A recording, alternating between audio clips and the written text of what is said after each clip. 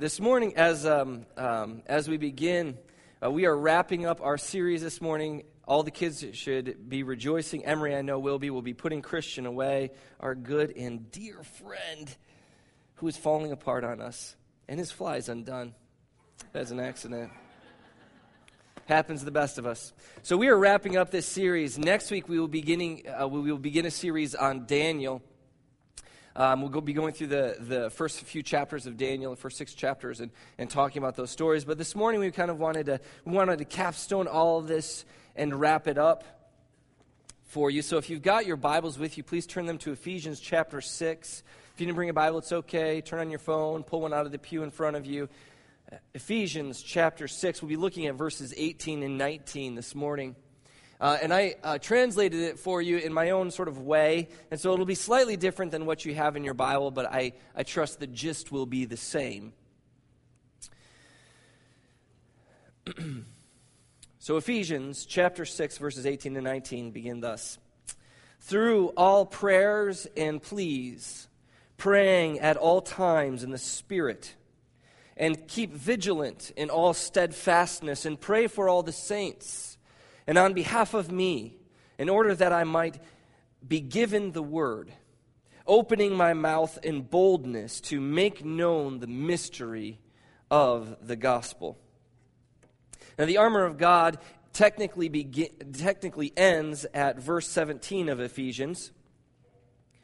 There are no more pieces of armor attributed to Christian philosophy, theology, Christian practices and principles. But Paul kind of continues on here without seeming to make a complete stop. In verses 18 and 19, he begins to explore prayer, and he connects it to his larger section here. And I want to connect this bit about prayer to the armor of God because I think the pericope belongs together. And you'd notice this line here, and keep vigilant in all steadfastness. You might be alert. Your Bible might translate slightly different because this text is actually kind of tough to translate from Greek into English, but the gist is the same with all of it. It's obvious that a soldier in battle would need to stay alert, would need to keep awake. You can't fall asleep when you're on the battle lines. You need to have that steadfast vigilance, because if you're not steadfastly vigilant, what's going to happen? Your enemy is going to overrun you, right? You're going to get overrun by the enemy, and you're going to fall, and your unit's going to fall. Or you're going to lead your unit into a trap or an ambush, and the whole thing will come apart, and you will perish. And so how then this section on prayer connects to the armor of God is simply this, that prayer is the avenue, prayer is the way, prayer is the capacity by which we are able to stay alert, to stay awake, be able to spot traps, be able to see the schemes of the devil laid before us so that we can march on and remain firm and strong. So we have all of these necessary pieces of armor. We have the belt of truth. We have the breastplate of righteousness. We have the shoes, fancy dancing shoes of the gospel of peace here. We have the lightsaber of the Spirit, which is missing. Don't let that happen to you. If I were writing this, or if I was doing this in all deference to Paul, I think I would do it differently. I think I would, in fact, attach prayer to my modern daily armor, namely this. I would say, drinking the coffee of prayer, be vigilant. Because in the same way that coffee wakes us up, the same way that coffee keeps us awake, the same way that coffee is delicious and the object of much joy and rejoicing in our lives, so I commend all of you to caffeinate yourself with prayer. And here's Christian's. I tried to tape it to his hand, but his arm fell off, so that didn't work. He's taken a beating. It's been a rough few weeks for him. Now, of course, I'm being somewhat playful, but I hope that the point is made. I hope that you understand what I'm getting at here, that just as prayer is a daily part of our life, it is essential to our life. It is the thing that keeps us sober. It's the thing that keeps us awake. It's our daily connection to God. And again, what's interesting about our text here is that this all stands as a warning again. Isn't it interesting? I mean, we began this whole ordeal. We began all of it here with a warning. It tells us to beware, to stand against the schemes of the devil, that we don't wrestle against flesh and blood, but against rulers, authorities, against cosmic powers over this present darkness. That Paul begins this whole bit of the armor of God with a very stark appraisal of the situation of the average. I mean, the everyday, not an elder, not a preacher, not a youth minister, not a super Christian, just the average everyday Christian. You are in a battle for your life. He begins with this honest appraisal, and he ends with another honest appraisal. So keep vigilant. Be awake, be watchful, be ready. I'm warning you now. I'm trying to lay before you the laws of life and death so that you might choose life and live, so that you might be able to stand in this battle. And I am just beside myself lately as I watch folks that I used to call brothers and sisters falling by the wayside. I see the casualties rise. I see those who believed in truth now turning away from it, turning to falsehood. And what scares me even more than that, because those are those sort of things that stand out to me starkly and obviously, is not the big capital F falsehood or the big capital H heretic, but the way in which our churches are just birthing forth apathetic Christians. People who are not full of the Spirit. You notice that. Again and again, the Spirit is invoked, and the Spirit is what? Power. The Spirit is life. The Spirit is presence. The Spirit is God moving in you. And can we really say that the Spirit is moving in our churches? Or are we just comfortable? We sang this song. Paul really challenged me, I think more than this message challenged me this morning. We sing this song, I Surrender All. And I suddenly found myself sitting there as we were singing this song, really terrified at that prospect, that I would surrender all. Which makes me wonder then if maybe I've never really surrendered all, if it's so scary. And this week, I was reading an article about Andy Stanley. Some of you might know of him. He's Charles Stanley's son. He has one of the biggest churches in America. His church is in Atlanta. It's like 20,000. Like the city of Atlanta built an on-ramp for his church. That's how big this behemoth is. I can't imagine. My uncle goes there. I need to go down and see this thing. But he got together with a bunch of his mega church, like the cream of the crop of America. And together they said the way that you ought to preach is not exegetically. We need to stop preaching verse by verse, which is what we've actually been doing for the past series. Because of this, he had a lot of things to say, and most of it was trash. But this, I think, struck a nail. He said the reason we don't preach exegetically anymore is because when football season comes, and I preached on verse 15, football season comes and you're not there for 16, 17, 18, or 19, and then you show up for 20, you don't know what happened in the middle, so we can't preach exegetically anymore. And I thought to myself, dear God in heaven, this man is absolutely right.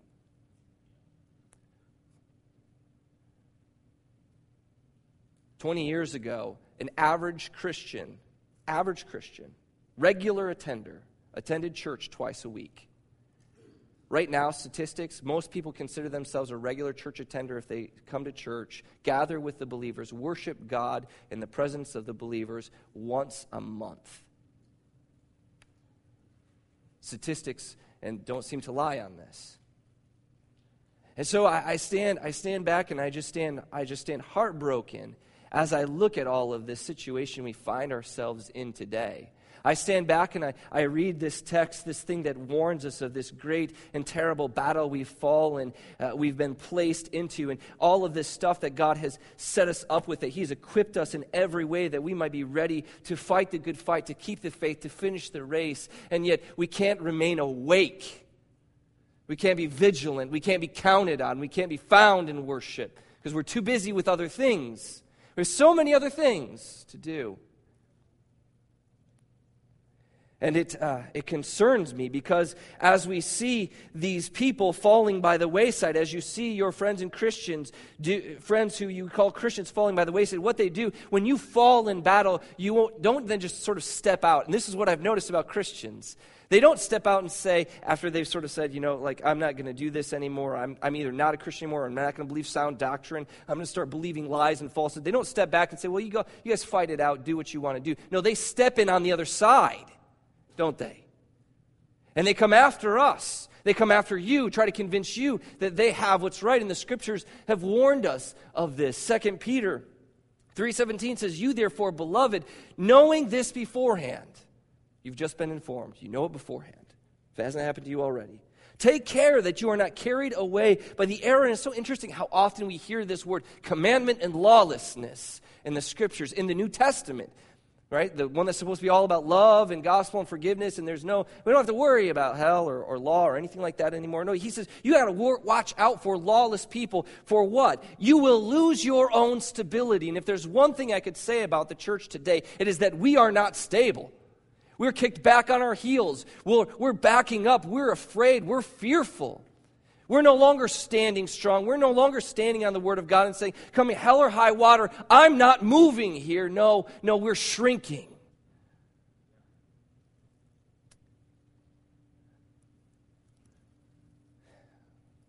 How pitiable the life of the Christian who wanders into error, who rejects sound doctrine, who willfully turns from the way of the Lord. Read these words, and these are words that I read to every person who ever comes to me and says, I think I want to become a Christian. I say, we start here. We start here. If after you have escaped the defilements of the world through the knowledge of our Lord and Savior Jesus Christ, and you again become entangled in them and overcome. Did you catch that? Everybody with me? The last state has become worse for them than the first. For it would have been better for them to never to have known the way of righteousness than after knowing it to turn back from the holy commandment delivered to them.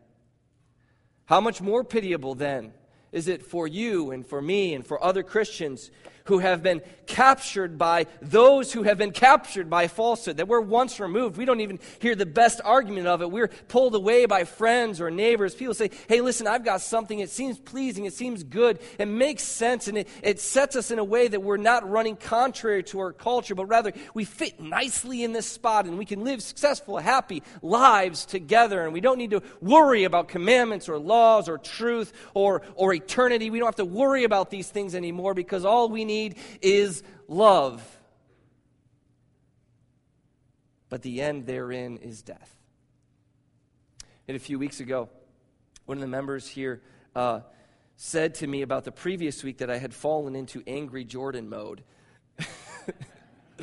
and he didn't mean it as an insult. He was making a joke. But I can see how my words might come off angry. I could see how this would sound angry to somebody. Because these days we have spent so much time patting ourselves on the back and assuring ourselves of our own security that it's hard to hear a message that says you aren't secure. And we have peppered our messages with this word love, love, love, love, love, without any kind of definition, just sort of leaving it out there so that you could define it on your own terms. And I'm not going to let you do that. I'm not going to let you do that. And you're so used to sermons about messages about 7 ways to this and 5 ways to have a healthy that, or ways of feeling better about ourselves that I probably come across as somewhat like intolerant and archaic. Old man in a young man's body. A grumpy old man in a young man's body. And I'm okay with all of that, but these are not angry words. These are not angry words that I have. And I don't present them as though they don't absolutely have something to say to me. And I don't present them as though they're sort of the rantings of a crazy person against Hollywood or the government or against liberals or conservatives for that matter, since I'm neither. Against a real or perceived enemy. No, I am a brother that is speaking to his family. You need to be vigilant. And if you aren't vigilant, you will fall. It's a fact. And so I warn you with the warning that has been warned to me, That we have to be strong in this battle. We have to be strong in this fight. That we have to put on not some, not a bit of, not a piece or two, but the whole armor of God. And without the whole armor of God, we will be pierced by the flaming arrows of the evil one. And without remaining vigilant in prayer, without staying awake, if we fall asleep, we are doomed. This is the message of the Scriptures. It's been handed down to us, and I am just perplexed these days by the fact that we don't believe it or we don't live like we believe it. Why is that? It leads us to this important question, I think, as a church. If we as a church fall asleep, there is no more power. There is no more prayer. And if there's no more prayer, you notice that in the text that we read here in verse 18, there is no more Holy Spirit. And if there is no more Holy Spirit, there is no more God. Did you hear that?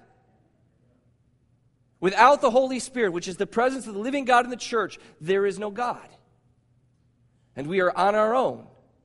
And that leads us to an important self-analytical church-wide question. Is there power in this church? Is there movement in this church? Is the Spirit convicting and drawing and filling us with joy and love for one another and love for God and love for a broken, lost, bleeding, dying world? Is the Spirit moving here? Because if the answer is no, then we go back to the beginning and maybe we ought to be praying some more. And the answer, I think, or the question then comes to you as an individual, as a person. Because what happens if one person in the line of soldiers who have their shields all set up, what happens if one person steps back and says, you know what, I think now is a good time for a nap. There's a hole now in our line.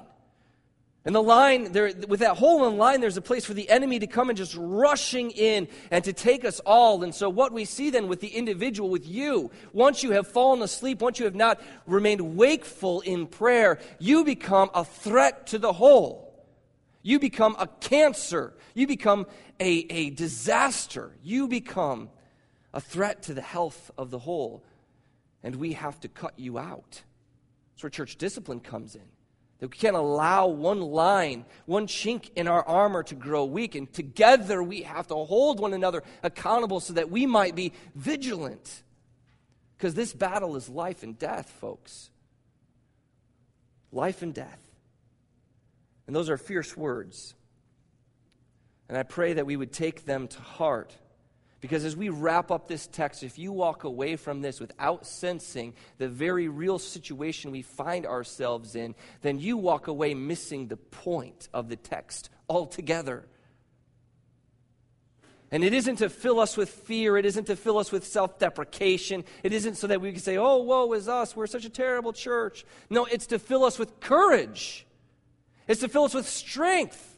It's to put the glasses on so that we could see the world as it is. And once we see the world as it is, we would immediately just pick up all this stuff and throw it on, grab your coffee and go to battle. Right? Yes? We should be full of the Spirit and excited. We get to fight the good fight. And God has equipped us to fight that good fight. We get to finish the race. And we know that at the end of the race is what? A crown of glory. You want that crown. Fight the fight. I think Petra put it best in 95. 95 was a good year for Christian music.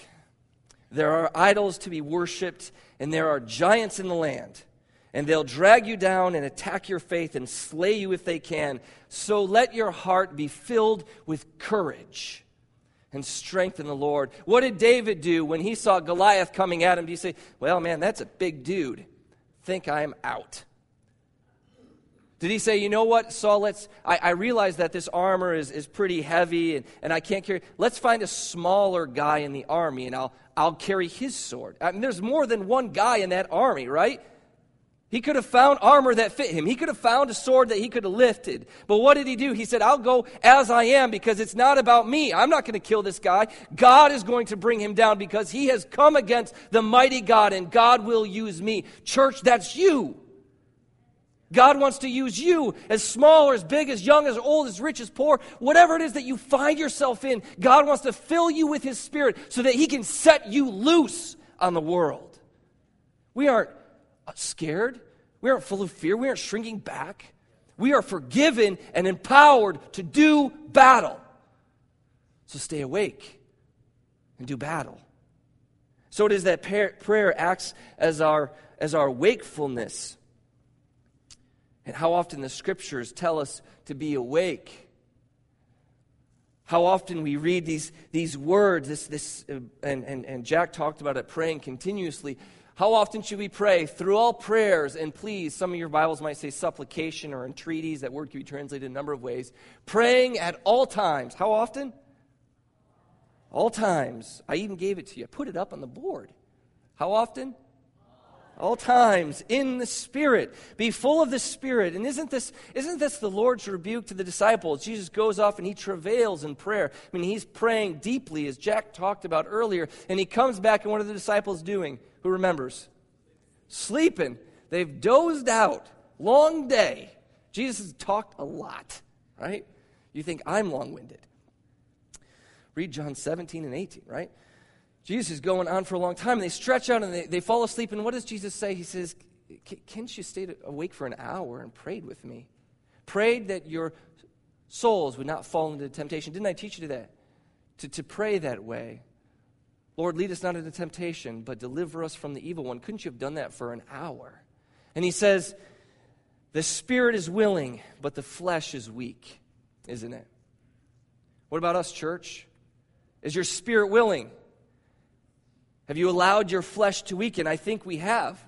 I think as I look at the disciples, we say, man, disciples, you really missed a golden opportunity right there. But how much more do we have than they had? I mean, we have been filled with the Spirit, empowered by the Spirit. We have the Scriptures in our hand. We have the long view of history. The disciples, I mean, they just think Jesus is talking, and they're tired, and they just go to sleep. We know now the beginning, the middle, and the end of the story. We've been given all of this. And we have more time, more free time than any generation previous. We have more access to teaching than any generation previous. We have more than any generation previous, period. And yet we, as a people, as a church, are less likely to pray than any generation previous. Because we've been convinced that we can do everything through us who strengthens us. Doesn't sound quite right. Seems like the verse said something different. And I think that perhaps that's because we've forgotten what prayer is all about. We've forgotten its power and its life. And so I want to give you a few verses and talk about what prayer looks like. First is this one, and I didn't put them on the notes. I probably should have. I apologize for that. But you might want to scratch these down and read these. Let's talk about what prayer does. And here's 4 examples. 1 Timothy 4:4-5, which says this: For everything created by God is good, and nothing is to be rejected if it is received with thanksgiving, for it is made holy.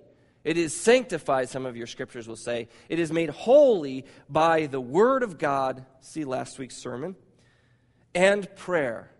Do you catch what that means? That means that everything that you come into contact with, every person, every possession, every job, every car, every moment, every situation, everything that you run into could be made holy if you prayed over it. That's an incredible thought. Every conversation that I have could have been holy. God could have used it for his own glory, but I failed to pray. Every object, every tool that I bought to fix something could have actually been then turned over and used to further the kingdom of God. You think of the Old Testament and how they had to go through all of these processes, these ritual washings to make things sacred for God's kingdom. And yet now, what do the scriptures tell us? All you need to do is invoke Jesus over it, and that suddenly becomes powerful in kingdom work. How many things have we left undone because we didn't take the time to stop, as Jack said, that 12 seconds to offer a prayer over it? You have the power to make something holy if you'd pray. That's an incredible thing. James 5:15, the prayer of the faith will save the one who is sick, and the Lord will raise him up, and if he has committed sins, he will be forgiven. We'll just pause over that for a second. The prayer of faith will heal the one who is sick. We have such a long prayer list of sick people, don't we? And yet we so rarely see healing come to them. And I wonder if it's not because I just have to wonder if it's because we don't pray enough. Like, I really do. I think that we pray a lot, but I don't know that we do. When was the last time you picked up that long-term prayer list and spent an hour praying over those people, just praying for them one by one, even if you don't know them? It says they've got cancer, pray for them. When was the last time that you did something like that? I went to the hospital. I mean, our elders visit those who are sick. I know that. But mass emails go out, and I know most of you check your emails.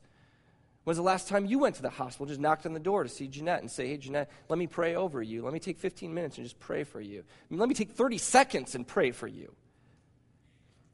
And maybe we don't see people healed because we aren't actually praying. And when we pray with the kind of equivocation of saying, well, maybe, I don't really know that this is going to happen. Do we pray with the faith that God has the power to heal? Because I have friends in other countries, in missionary countries, situations, they pray for people and people are healed. But there's faith there in God because there isn't room for faith in self. We also see that prayer covers sins. Prayer covers sins. We could pray for one another that sins might be forgiven, that lives might be changed, that people might be healed of their sins. How often have we let those things fall through the cracks? 2 Corinthians 1, verse 11. I like this one. You must help us by prayer, so that many will give thanks on our behalf for the blessings granted us through the prayers of many. You see that? You must help us by what? Prayer. Now, Paul is talking to the Corinthians. He's not there. He's written them a letter, and he is far away from them. And he says, listen, what I need from you is I need you to pray because through your prayers you will bless me. You will bless me. And we have the opportunity to pour God's Spirit into other Christians via distance. We can pray for someone and they can be blessed through our prayers. When was the last time you prayed for somebody that you haven't seen in a while?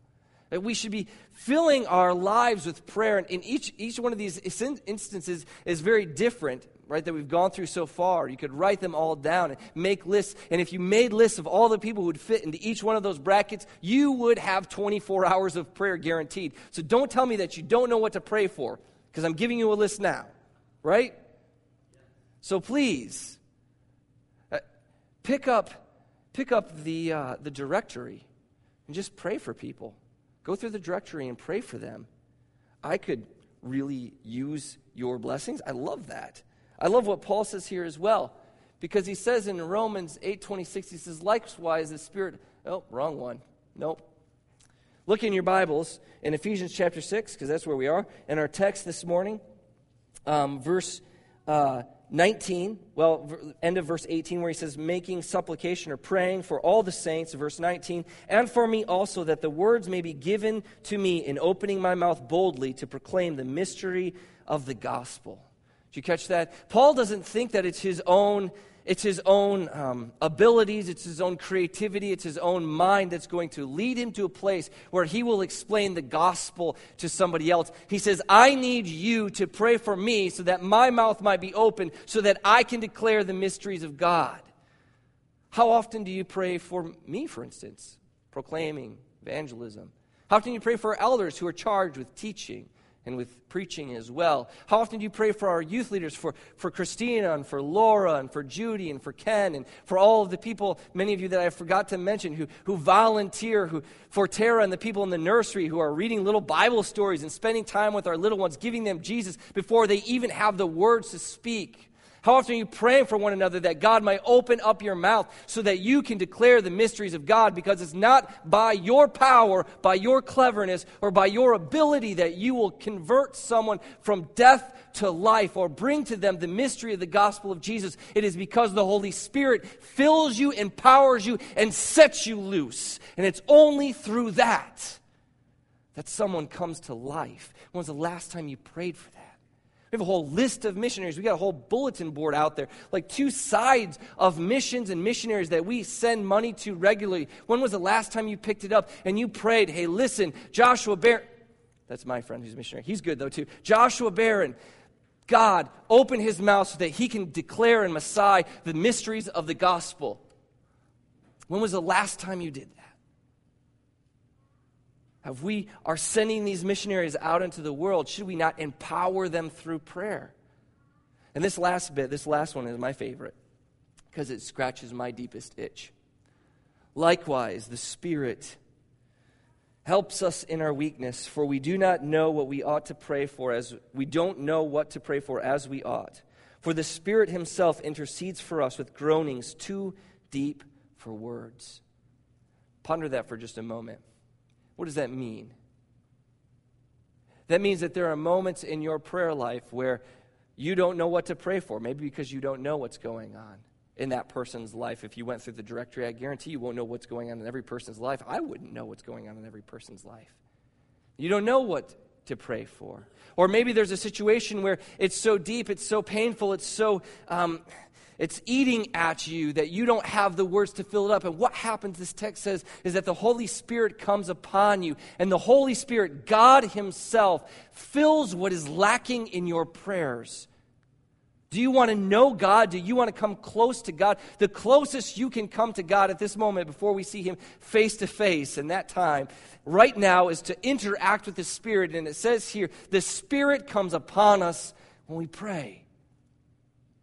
What's your deepest hunger? If it's for God, the real and living presence of God is found right here. When we are praying for all the saints, when we are praying with boldness. And so prayer uniquely connects us to God in a way that nothing else does. And if we are lacking in power, if we are lacking in spirit, if we are lacking in the presence of God, it is because we are lacking in prayer. And I think that this also highlights why Paul doesn't attach prayer to part of the armor of God, because in all of these armor of God pieces, we are cooperating. We're cooperating with God. In prayer, we are not. So let me explain. The belt of truth, God is the source of all truth, right? God gives us, Jesus says, my word is truth. God gives us the truth. He's the source of it. But I have to decide to put it on, right? Are you with me? You still awake? I have to decide to accept it as truth. I have to decide to inculcate it in my life. I have to decide to root myself in it. And I have to decide to declare it. I have to cooperate with God in the receiving of truth. In prayer, not so much. In prayer, I get on my knees and say, God, help me. Or God, thank you. And I allow God to fill up the middle. I turn it over to the Lord. And therefore, when we talk about spiritual formation and becoming mature Christians, prayer is the centerpiece of that. Prayer is the truest act of faith, because it is in that moment where I say, I am not in control of this thing. I cannot do this thing. I need you, God, to step in and do it. That's what prayer does. If you're looking at your text in verse 18, praying at all times in the Spirit with prayer, with all prayer and supplication. That word there could be entreaties. You might have, something else. Please is how I translated it. And so what's going on here is you have prayer, which is just kind of the regular, this run-of-the-mill. I'm praying things. Help me with the day, keep us safe, whatever you might want to add in there. You're praying a regular prayer. With this supplication or this plea, this is intense. This is distressed prayer. This is, God, I need you. I'm in deep, deep trouble, and I need you to intercede for me. And so what's the point here? Paul is saying, in all regular mundane prayers and in all extraordinary times of great need, whatever you find yourself in this moment, give it over to God. Let God take control of it. Let God have it. I think that's what's happening here, and that's what God is calling us to do. That's what Paul is talking about us doing. And I think that's important, because we have to begin with a belief that God might answer with letting the person die. That God might answer with not taking you from the trial. That God might answer by setting you into a deeper, more fearsome form of trial. And that we begin here with this belief that God's sovereign will is over the situation. And what I mean by sovereign will is, I mean that God has the long view. God can see what happens at the end of this story. I can't see what happens at the end of this story. And so God is able to help us in that way, in that if I put my trust in Him, the prayer of faith will bring me to His good conclusion. You see the difference, I hope. And Jesus began with the, Lord, take this cup from me, which is a prayer that we ought to be able to have. God says to give him all of our entreaties, all of our requests. Bring all of your requests to God. Lord, take this cup from me. But the prayer of sovereign faith is different because Jesus ended his prayer with, not my will, but your will be done. And that's the difference of the person who prays with faith. And I think that that's interesting because prayer is unique in that situation. Prayer is unique in how it affects our lives. I remember as the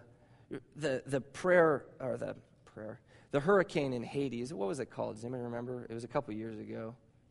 Do you remember that? And went through and devastated Haiti, just destroyed the whole country. And Christians were talking about praying together, and they were gathering in prayer and doing fasting prayer. Even people went down there to pray for the people that were there.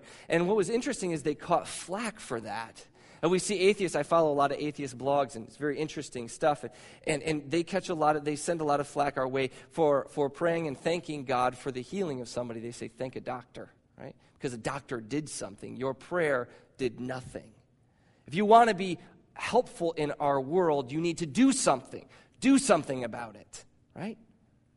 And that's what's interesting about this constant command that we have to pray. Pray at all times. Give all prayers and supplications. Pray, pray, pray, pray, pray. Because to the world, we couldn't stick out more sorely in that moment, right? Do something. But the Bible assumes that prayer is doing more than doing. And what's interesting about that is that one of the things that we could do is we could fill that space with all kinds of movement, with all kinds of activity, with all kinds of action. We could step in that gap and say, well, I'm going to come in and I'm going to fix it. And God, hey, come along and help me out. Do I need to explain why that's a bad idea? Is that self-evident to you? We don't tell God to come, or we can, and God might bless it because he blesses our crap, and he does sometimes. But what's the better way? The better way is to stand back and say, I don't know what to do here. God, I am giving you this section. God, I am allowing you to take this bit of my life and to fill it and to change it and to make it into something powerful and different. And then once God makes the difference and God reveals the way and God empowers us and God fixes the people and prepares them for us to come and speak the word, then we're able to strike with precision, with meaning, and with purpose, because it is not of our will and doing, but of God's leading. And the latter is better than the former always. And so as a church, I am calling you to be a people of prayer. And we don't pray because we don't schedule prayer. We don't pray because we get so busy and caught up. And so take your schedule, take your book, take out your Google Calendar and make a note. This time is prayer time. Even if it's 10, 15 minutes, schedule your prayer. Secondly, I would say, don't wait to pray. Somebody's going to come along to you and tell you some story, or so-and-so is hurting with this, or a situation. You'll say to them, or you'll say to yourself, I'll pray for it later, which is another way of saying, I'm going to forget and never pray at all. Right? Yes? So don't wait. Stop right there in that moment. Pray for that person. Pray for that situation. Say, okay, before you take off, before you hang up, I've been working on this myself. When I get a phone call, don't hang up. I'm going to pray right now for you. Pray right now. Don't wait. Finally, start sanctifying things. I love that passage. I never read 1 Timothy that same in that way before, where my child and my house and my car and my time and my moment and my trip to the grocery store, that absolutely everything could be used to God's advantage, that everything could be used to proclaim the gospel, the mystery of God's grace. Everything can be used to further the kingdom of God if I would only allow God the space to do that. And I can only allow the space to do that if I give it to him in prayer.